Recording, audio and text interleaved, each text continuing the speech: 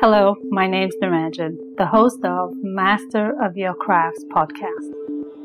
Learning from leaders who are continuously inspired, passionate, and driven to align with their soul purpose, sharing their gifts to bring healing to others. The music is composed by Rebecca Everett.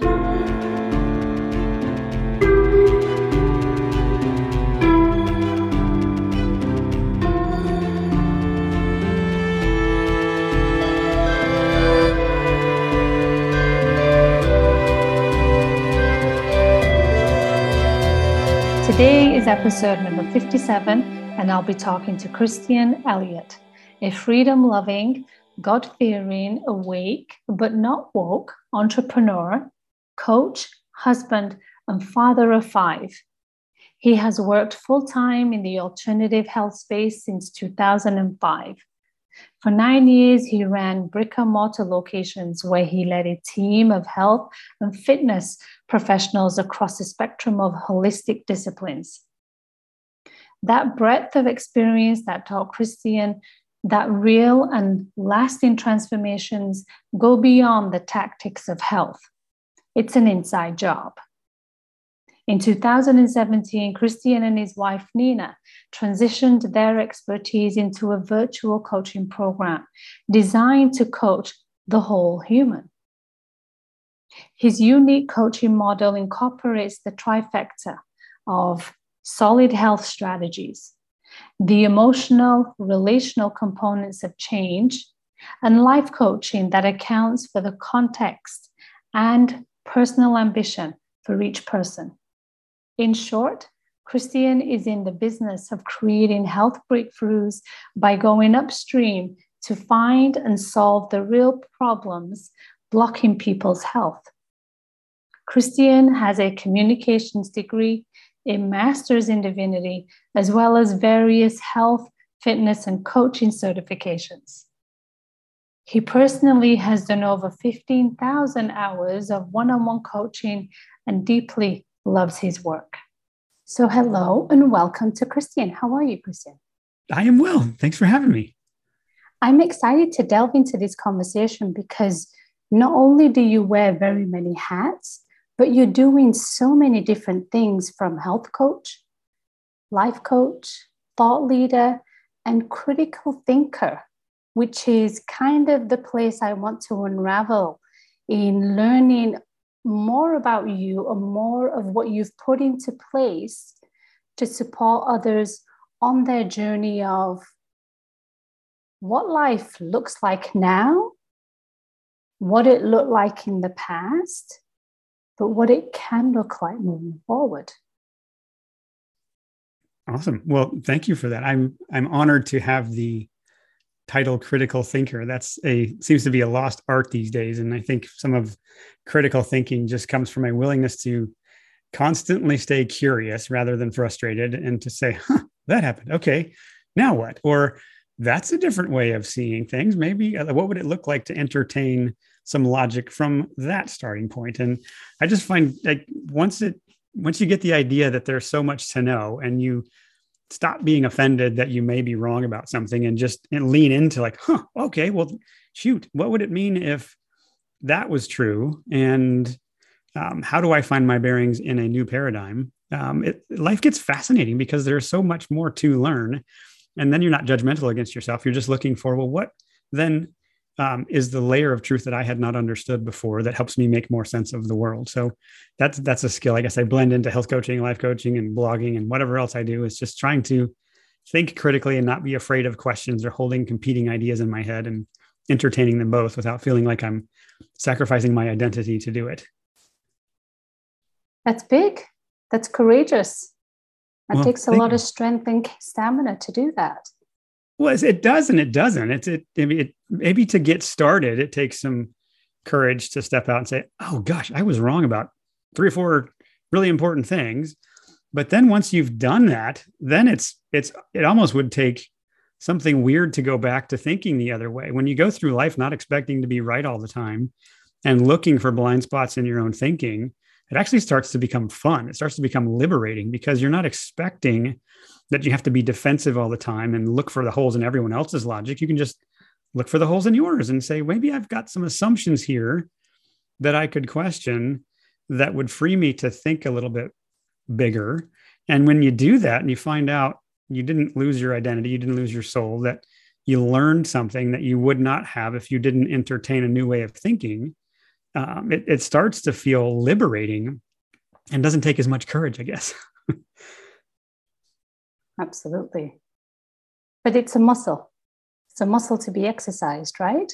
Yeah. Well, critical thinking is not easy necessarily because it implies you have to follow logical threads. You have to stick with a thought and be fascinated by a question over a long period of time and wrestle with or look for competing ideas and people who have a different way of seeing what you see that can then inform you with a better question. So it does take stamina as much as anything. And that, if I've had, one thing I can attribute to some of the success I've had is I've stuck with problems longer than most people will.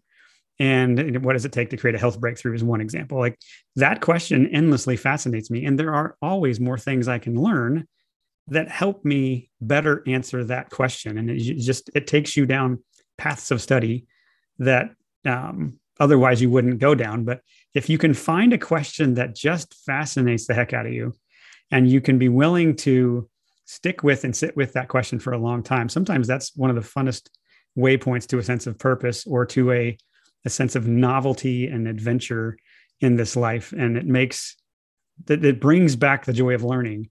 And when you have that joy, then once it sticks, I don't imagine it's ever going to go anywhere at this point. That's the magic of it, right? That's the magic of delving into that space. Mm-hmm. Yeah, for sure. When did that first start for you? Ooh, that's a good question. I think in different ages for different topics. Like I can look back on my life and probably like the rest of us have forehead smacking moments like, I was kind of an idiot, or I was only interested in it being fascinated about this topic and not these topics. And so I don't know that I can hit one inflection point where it became more universal and I'm interested in questioning most things. I guess the most recent example would particularly be COVID. That really opened my eyes to what I did not understand that I thought I understood, or to systems that were in place that I was completely clueless about. So I know a lot about health. I've been full-time in health since 2005. And so I wasn't surprised or blindsided by this so-called vaccine rollout or this quote unquote pandemic that supposedly swept the globe. I was able to see through a lot of that from the beginning because I've understood that. I understand the character of pharma and the way that they have operated and some of the agendas that have been in place for a long time. And so it's like, wow, they are flexing some serious muscle here.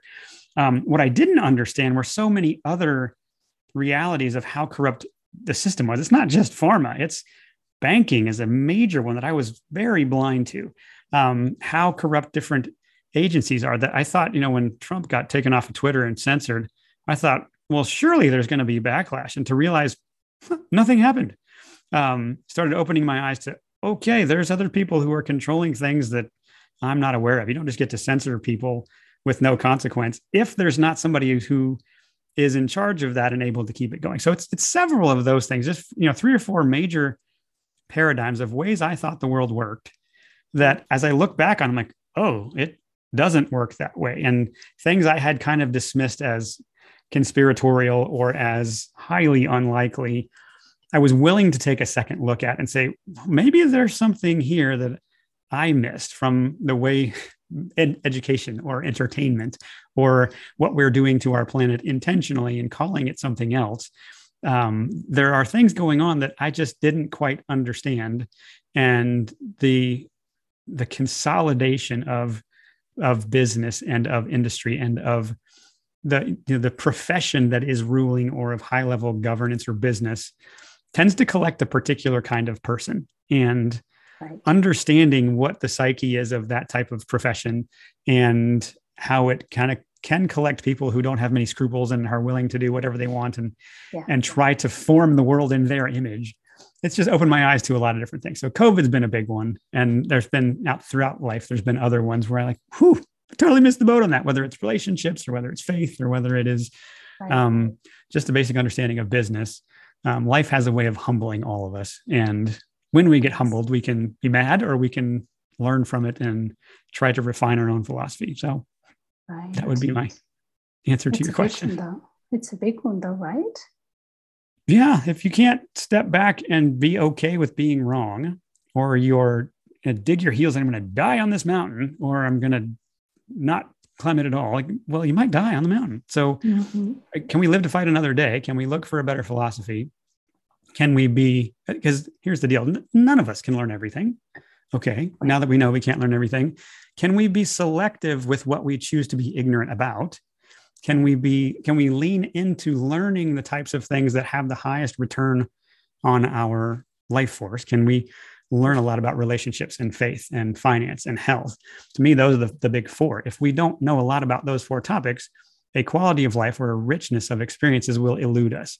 And if we can develop a philosophy that says, maybe I should get better at those four, the better you get with people, the more opportunities open up, the more people respond to you well. The better you get with understanding the economic system we're in and the realities that govern the laws of monetary physics, so to speak, or biological physics when it comes to health. And the more you have a framing worldview, a meta narrative that makes sense of the world we're in, the more beautiful life gets and the more you prevent problems from happening before they even do. And then it just becomes a stewardship issue of, okay, of all the different places I could direct my focus of effort professionally or personally, what do I feel called to do? What do I feel like is most important for me to engage in?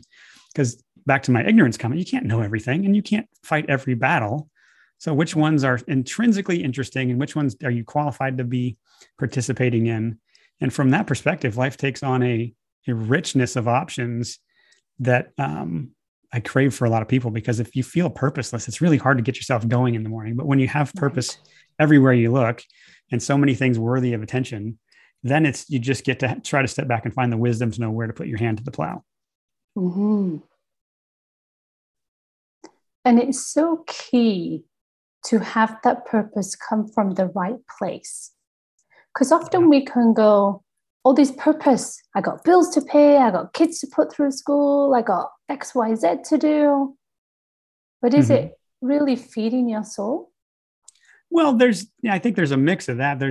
We all have to make ends meet. And there's a base level of relational needs we have, of social, of emotional needs we have. There's physical needs, and there's just work to be done to meet those needs. And it's a mark of a civilized society that has free time, that has time to do art and to explore new ideas and to come up with new inventions that make life better. And the more that we get good at the basics and I think society thrives the more of us there are, because there's the more people that can contribute. If you were the last person on earth, you'd own everything. And then you'd wake up the next day and go, shoot, I have to grow my own food. And then I have to harvest it. And then I have to turn this grain into flour. And then I have to bake it. And then I have to figure out a way to store it. And I got to get up and do this again tomorrow. And it quickly becomes overwhelming trying to meet all of your needs by yourself. And when you can understand that plugging into community and plugging into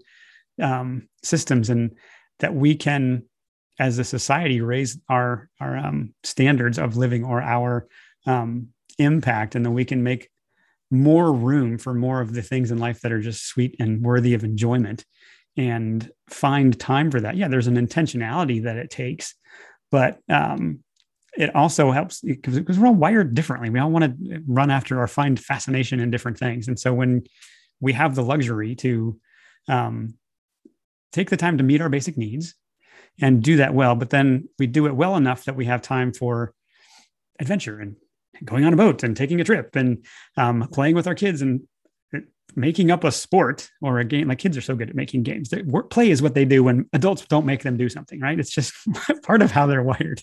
And so where can we enjoy more of the good parts of childlike behavior and find a way to flourish? We do need to meet our basic needs, and we can't begrudge that and get mad at it. But I find that often if we're having a hard time meeting some of the basic needs, often what's under that is we haven't developed some of the better philosophies or come across better ways of thinking that make this game of life easier, from the way we relate to people to the time we spend at work and the effort it can return to us. What do you feel are some of the key attributes that connect you to your purpose? My purpose, I guess, just personally and professionally, probably answer a little bit differently. Personally, obviously, I have a wife and 5 kids, and needing to provide for them is a very pragmatic use of my time, and it's something I love to do. And I had the opportunity to step back and say, well, in what way do I want to be able to provide for them? What kind of work would I like to be doing? And then you say, okay, well, can I make a living doing that? And what would it take? And so to be able to, knowing that I have to do something to provide, then I can step back and say, well, what would I like to be doing? And maybe you can go to it right away, or maybe it's something you build for 5 or 10 years and finally you have the option to do that. But for me, what fuels me with purpose is knowing that I get to matter to them every day, that I get to speak into their lives, that I get to celebrate moments and just be the listening ear or the wrestling partner or whatever it is. That I have 4 boys. So there is no shortage of opportunities for wrestling in this house, especially because they take jujitsu. So now they're even harder to, anyway, they have, they're like Labrador retrievers. You have to run them every day. So that gives me endless amounts of fun, purposeful things, and sometimes exhausting things that I could do. But I guess professionally, where the overlap is I wanted to do something that if I have, most of us have to spend roughly a third of our life at work. Mm-hmm. Get a third sleeping. Get a third for what's left. And if a third, more or less, depending on how well you organize systems that undergird where your time is spent, but let's just say for argument's sake, a third of our life is spent at work, then can we step back and say, well, what kind of work would I actually like to do? And for me, that meant impacting people and creating breakthroughs, whether that's spiritually or emotionally or physically with their health or helping them create a business. There's so many different things I could really enjoy doing. Mm-hmm. And so coaching fits me really well because it lets me, I don't have to act like a therapist and only talk about the past or really just stay stuck in the emotional lane. I get to look at the landscape of a person's life, similar to like a head coach in a sport. They look at how much time's on the clock and what are the opponents doing? And are my athletes tired? And you get to look at the whole landscape of a person's life and help them be your thought partner and a coach to point out their blind spots, because we all have them. I need a coach too. And so I find purpose in doing that and waking up knowing every day I'm going to have substantive conversations that are going to help people know themselves and their options better.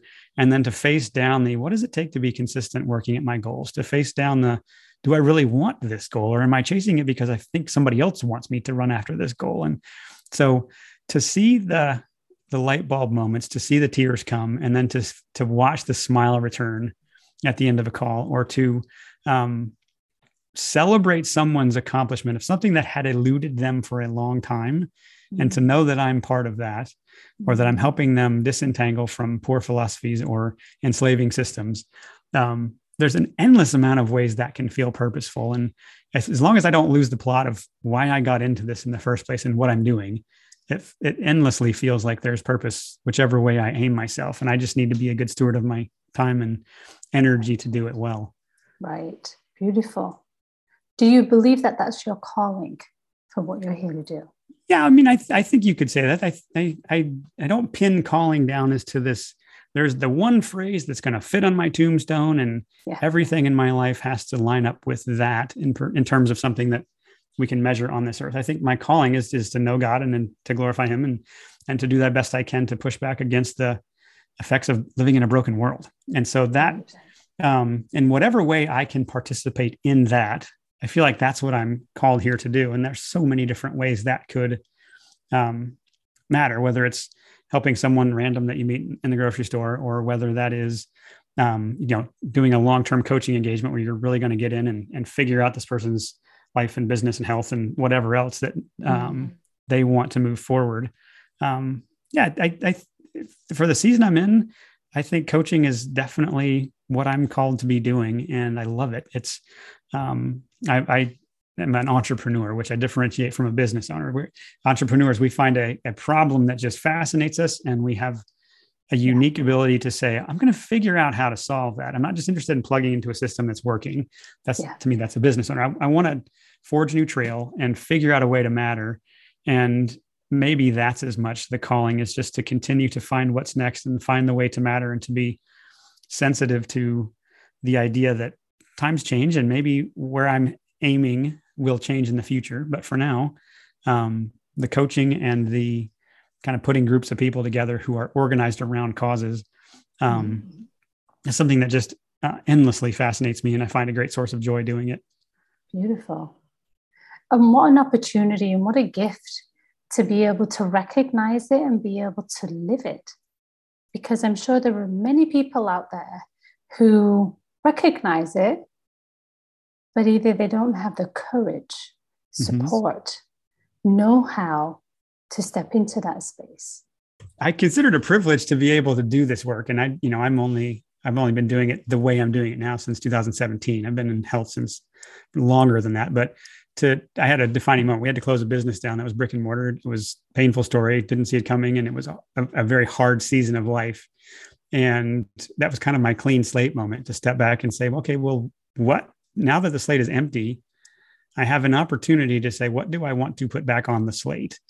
And knowing that there wasn't an easy path in front of me. It's like I had the frame of reference to say, let me choose the suffering I'm about to go through here. I can choose to suffer going down this path or this path or this path. And I in the final estimation, I wanted to suffer. What does it take to do the work I'm doing now? What does it take to grow into the kind of business that gives me the lifestyle I want, to be ability to be home with my kids and to keep the homeschool model going?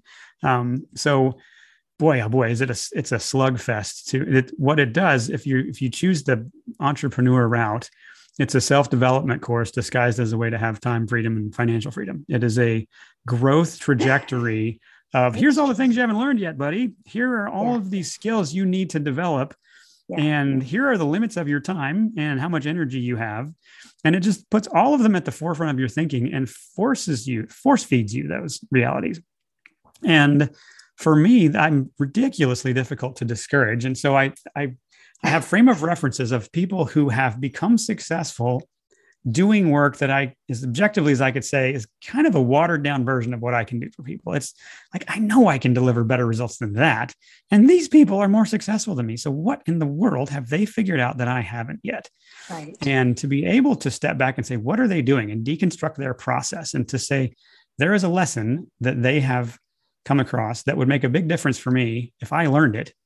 And so to be able to step back and that's where that fascination and humility comes in, and say, what else have I not learned? And then there's like just a number of tech platforms you have to glue together to run a virtual business, the number of skills that I did not think I needed in order to get to the moment where I can actually do the coaching. Sure enough, what I found in the process of learning, let's say marketing or copywriting, was, I'm actually studying something that would make me better as a coach.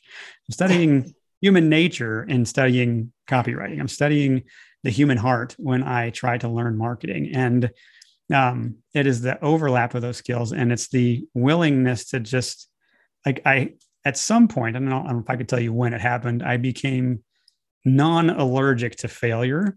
If this might work and it might not. And if it doesn't, the sky is not falling.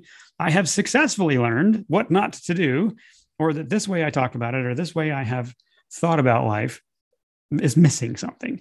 And so the freedom, again, to just say, I don't know everything, but let me try something and put it out there in the world and see if people want it or it makes a difference. And to not let that deter me if it doesn't. That's as much, you find if you have the interest in becoming your own business owner or entrepreneur, to have some sort of ramp or some sort of way to let you continue to face down the hard questions so that you can find your way. Eventually you can, if you just commit to not stopping and not stop learning. Somehow it will happen. But yes, to your point, it is a slugfest to get where you want to go if you want to be an entrepreneur and do it in the virtual space and stand out amongst a very noisy market. That's right. So it's just a lot of hours and a lot of stuff people don't see. I was kind of an overnight success, 16 years in the making, as people started finding what I do. So it's a commitment to continually learn and to just choose well amongst the options that you have or of in order to continue down the path and finally make it work. Yeah. So with that, What do you believe about yourself?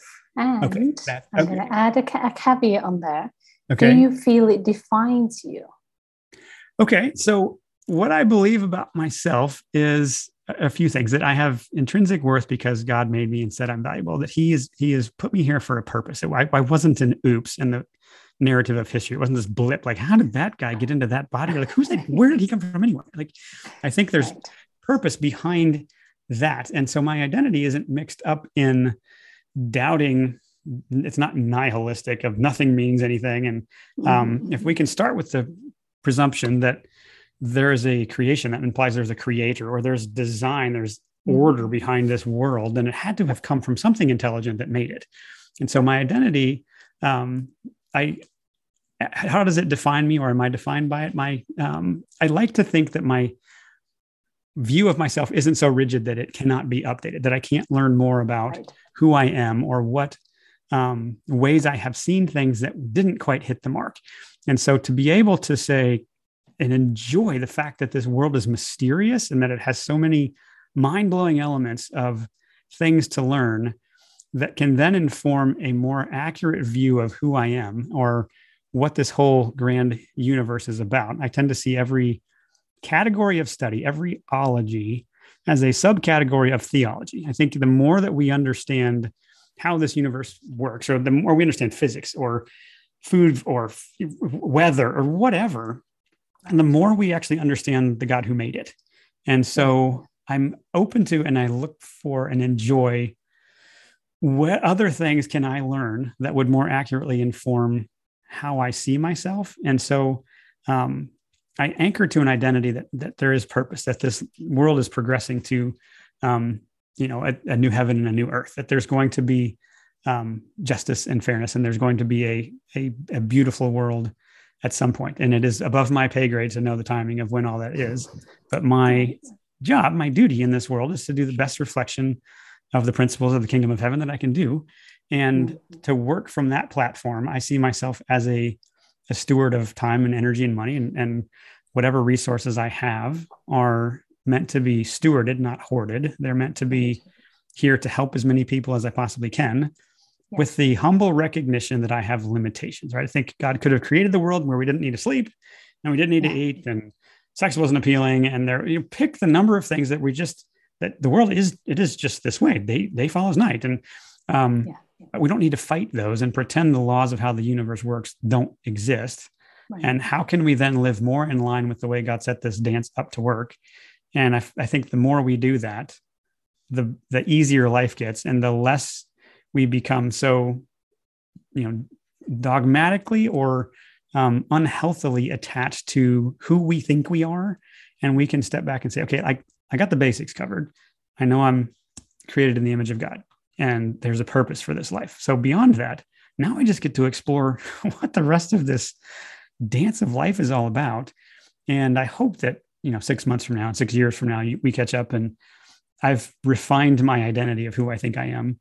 And I'm living from a healthier, more whole, less anxious place that is just more informed and more in awe of this beautiful event of life, short as it is.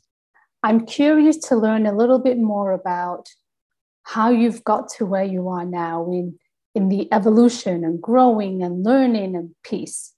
Mm-hmm. Is it because all of those milestones and all of those experiences that pushed you into that critical thinking space? Yeah, it's probably a mix of both. So for background, I grew up in a Christian home. So I grew up around a Christian worldview, and that is, to this day, I can't make better sense of the world that we live in outside of that framework. Whether it's, academically studying, the theories about where the world comes from, or whether it is diving into the different religious experiences that are out there and taking them to their logical conclusion. There are ways you can do that. There's a great book, The Universe Next Door, which just explores all of those.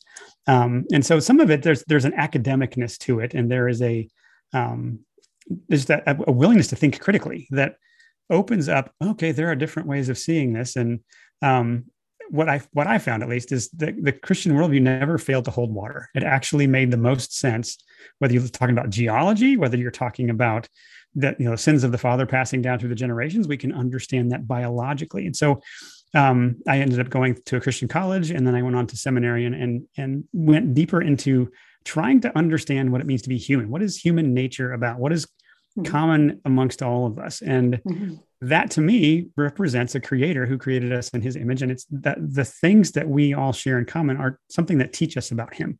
And so whether that is the longings that we have, or what, from a Christian perspective, that we live in a fallen world, or a Judeo-Christian perspective, we live in a world that we have eternity set in our hearts, and we long for a world to be what we know could be better, to just and fair and loving and without war and so on.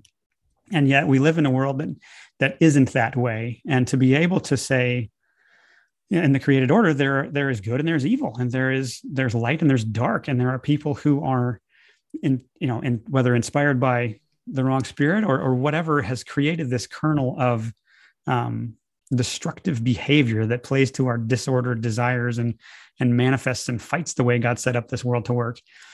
The more I have studied that at depth, the more I've found there's a God-shaped hole in all of us that only God can fill. And it's okay to say black is black and white is white and right is right and wrong is wrong, and that there is good and that there is evil. And that it informs it to know that creation was not an accident. He wasn't sitting around and had a thought and like this earth showed up, and there was intent behind that. And because there was intent, he also, and a God that could create this much order has to have some sort of plan and couldn't be anything but loving, and yet also has the ability to set up, here's the rules for how this game works. There's black and there is white. And I think God gets to set the standards for morals and ethics, and we can fight that at our own peril, or we can work within it and not begrudge that he set up relationships to work the way they are. And he created 2 genders, not 10. And he created light and dark and day and night and food and sleep and all of those things. And so to me, what I've learned or stacked on top of that foundation of a worldview has continued to make sense, whether we're talking health, whether we're talking finance, whether we're talking, it doesn't really matter the topic. Relationships, I think, is baked into the image of God. He created us because relationships are important, and it's not good for us to be alone. And he created work for us to do.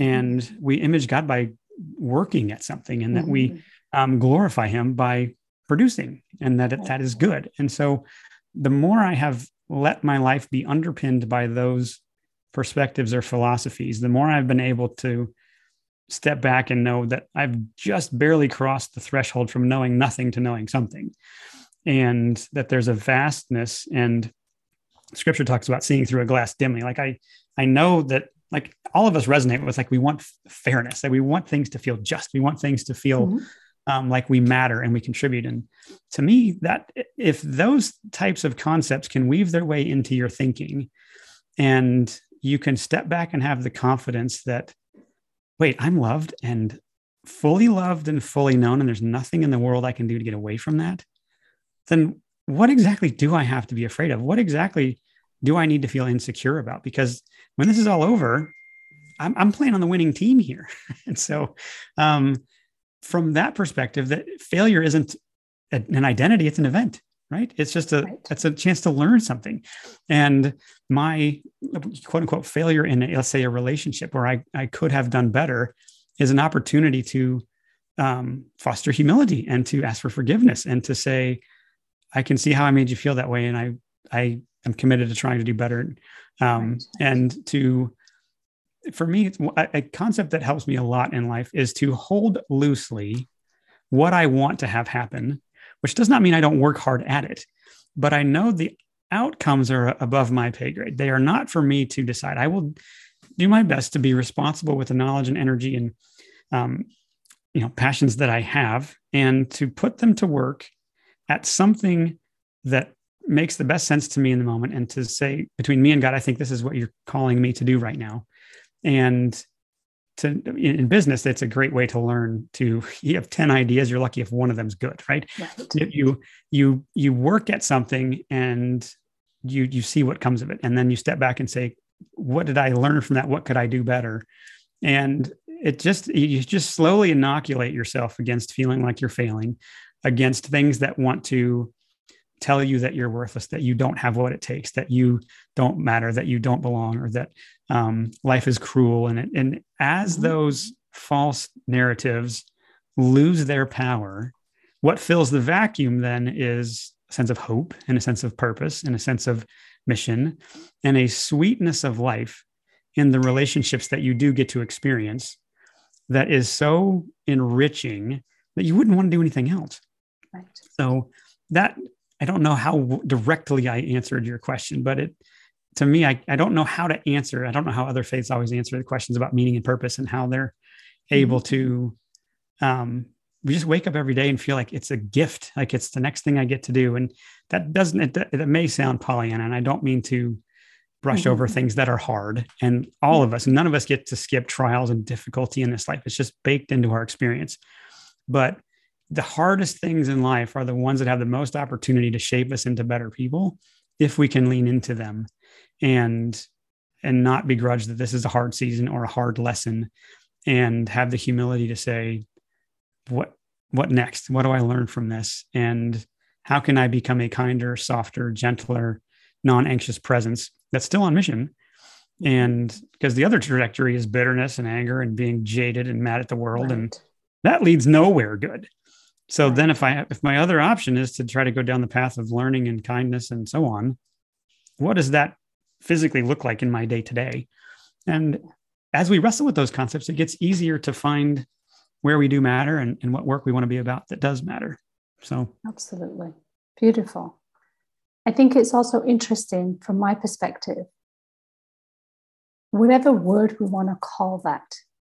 And I recognize you come from a faith base, so your word is God. Mm-hmm. For me, it would be universe, source, but ultimately I feel we're saying the same thing. It's something bigger than you and I. Mm-hmm. For sure. It's some greater power, greater knowing that we have an opportunity to have a relationship with. Mm-hmm. And how we navigate through that, whatever religion you want to call it or not a religion, it doesn't matter. But having that sense of knowing that if I trip and if I fall, there's something that's going to catch me. Yeah. Because without that, life just feels cruel. It's nihilistic. It's Darwinian survival of the fittest. And it's just dog eat dog. And there's nobody that has standards for morals and ethics. And I think that's some of what we're collectively, globally up against is there's a collection of people who feel they're accountable to no one. And they're the higher, greatest good. And whatever ideas they can think of, if they can force them on the population, that's because they were better and smarter than the rest of us. And because they see themselves as gods, or the idea that we're going to become gods, if you know this Noah Harari little fill in the blank, what you want to call that guy, then just knowing that there is a competing narrative that, to me, if I could sit with those guys and reason with them, I could probably show them the hollowness of that. But they're attempting to meet their perspective of the world as best they can, and to the destruction, I would argue, of other people and other perspectives. And that lack of humility, I think, is going to be their blind spot. Because even in that circle, your point still stands that we all feel connected to some higher power. We feel connected to, there has to be some purpose that I'm here for. Their purpose is to figure out how to rule over us and to subjugate us and to force the world into their image of how it should look when it's functioning at its best. That's still their higher calling, if you will. I would just argue they're trying to meet that need in a different way that I would have a bone to pick with. Right. Yeah. So it'd be an interesting coffee table chat. That's for sure. Yeah. I don't think Bill Gates would ever or Soros or Schwab would ever sit down with me and have those conversations. They're not big about taking questions they don't like. Right. So, maybe not in the physical, but on the energetic level, it might be a whole different story there. Different story. For sure. Beautiful. Cool. So I want to quickly capture in some of the pieces that you are rolling out, because I learned that you are in the middle, or should I say, you've created this formula of a course to guide individuals on and through a process of what I want to translate it as standing in their power in all aspects of their own life. Yeah. Okay. Well, the project you're talking about, or the program, we call it the Sovereignty Project. And we spent time even thinking about that name because sovereignty is such a big word, but we believe God is sovereign. And that if we image God, part of our duty is to, to exhibit sovereignty over the things he tells us to be sovereign over. And so the Sovereignty Project as a program is really just all about, it's our response. It's my reflection on that question. What am I good at? What's my sacred duty here? Where do I engage in this fight for what I would call freedom and to push back against the evil of a worldview that is trying to enslave and dominate and has no qualms about killing off of as many of us as they want. Like, my response to that is where do I fit in the puzzle of that fight? And it was to step back and say, I can help people disentangle. I can help them figure out their path through complicated. And so the Sovereignty Project, it was really what it was initially, was my wife and I just saying, how are we going to respond to the fact they're trying to take away everything we have and tell us we'll be happy about that? How are we going to respond to the supply chains melting down and the immoral money that we all live under, the fiat currencies? And how do we respond to, just natural disasters that may come up and be prepared for a little more agency over our lives? And how do we make a living outside of the system? So a lot of those different realities that we all are waking up to at different levels or becoming aware, like there's actually things to get prepared for. We created a program called the Sovereignty Project. And so we just started looking at, the major aspects of life where, whether it's digital independence or whether it's food freedom or whether it is not needing a hospital system or not needing an employer or, ethically reimagining taxes and how to get out of debt and all the different facets that from different angles enslave us and that keep us beholden to systems that somebody can flip a switch on and tell us, sorry, you can't use that anymore. And because we said you can't, and you can't say that and so on. So we are in the, beginning stages. We're in the first of 6 modules to walk people through what does it mean to reclaim sovereignty in a way that builds communities, that builds parallel economies outside the systems that we're against. So we can fight the systems. And I think for some people that's very appropriate, lawyers and doctors and people who are in them. But I think most of us need to get busy with the work of building, not just fighting what the machine's trying to do, but building the systems and the communities that make their agenda irrelevant. When they say, you can't say that, you have to use our digital currency, you have to take this shot in the arm or you can't keep your job. We're like, oh, no, thanks. We're good. I don't need your technology that's tracking me everywhere. I have other options, and they just become more and more laughably irrelevant to our lives. So that's what we're about now. We're building a program. We've rolled out a program called the Sovereignty Project. So if anybody is interested in those topics, they can find out about that at our website. But we're still doing our coaching business, and so that's a little bit about it. But I'm excited about it. I'm excited to see the outcome and the fruits of the labor that the individuals will receive from that very hands-on, tangible, integrative process that you take individuals on. So congratulations of setting that up. It's not a small feat. Yeah, thank you. It's overwhelming at parts, but I jokingly say I eat complicated for breakfast. I, for whatever reason, have a knack for zooming out and figuring out, okay, of all of that noise, where's the signal? What do we actually have to pay attention to? And so I've been to other versions of this from different people who are trying to do similar work, and whether it's the event or video series or just there's different. I'm not the only one trying to do this. Where we have a niche maybe is that we made it a year-long program because there's so much to learn, and then we actually have to take time to do it and disentangle. And so we rhythmically have that baked into the experience of learn something, take action, learn something, take action, and it gets personalized to the individual. But it's a fun process and stretching me in all sorts of challenging ways, which I love. Amazing. This is beautiful. Well, thank you. Thank you so much for sharing all that you've learned and all that you're doing. I'm so grateful for you to be able to take time out to capture this conversation and for me to share it with everybody else so they can take the wisdom that you have learned through some of the harder lessons that you have had through life and apply it to their own in a very courageous way, knowing that there is a softer place to land energetically, but also physically. So, right. Thank you, Christian. Well, thank you very much for having me. It's been fun. I'm Naranjan, and you've been listening to Master of Your Crafts podcast. Please subscribe, rate, and review, and join me next week for another episode. Thank you for listening.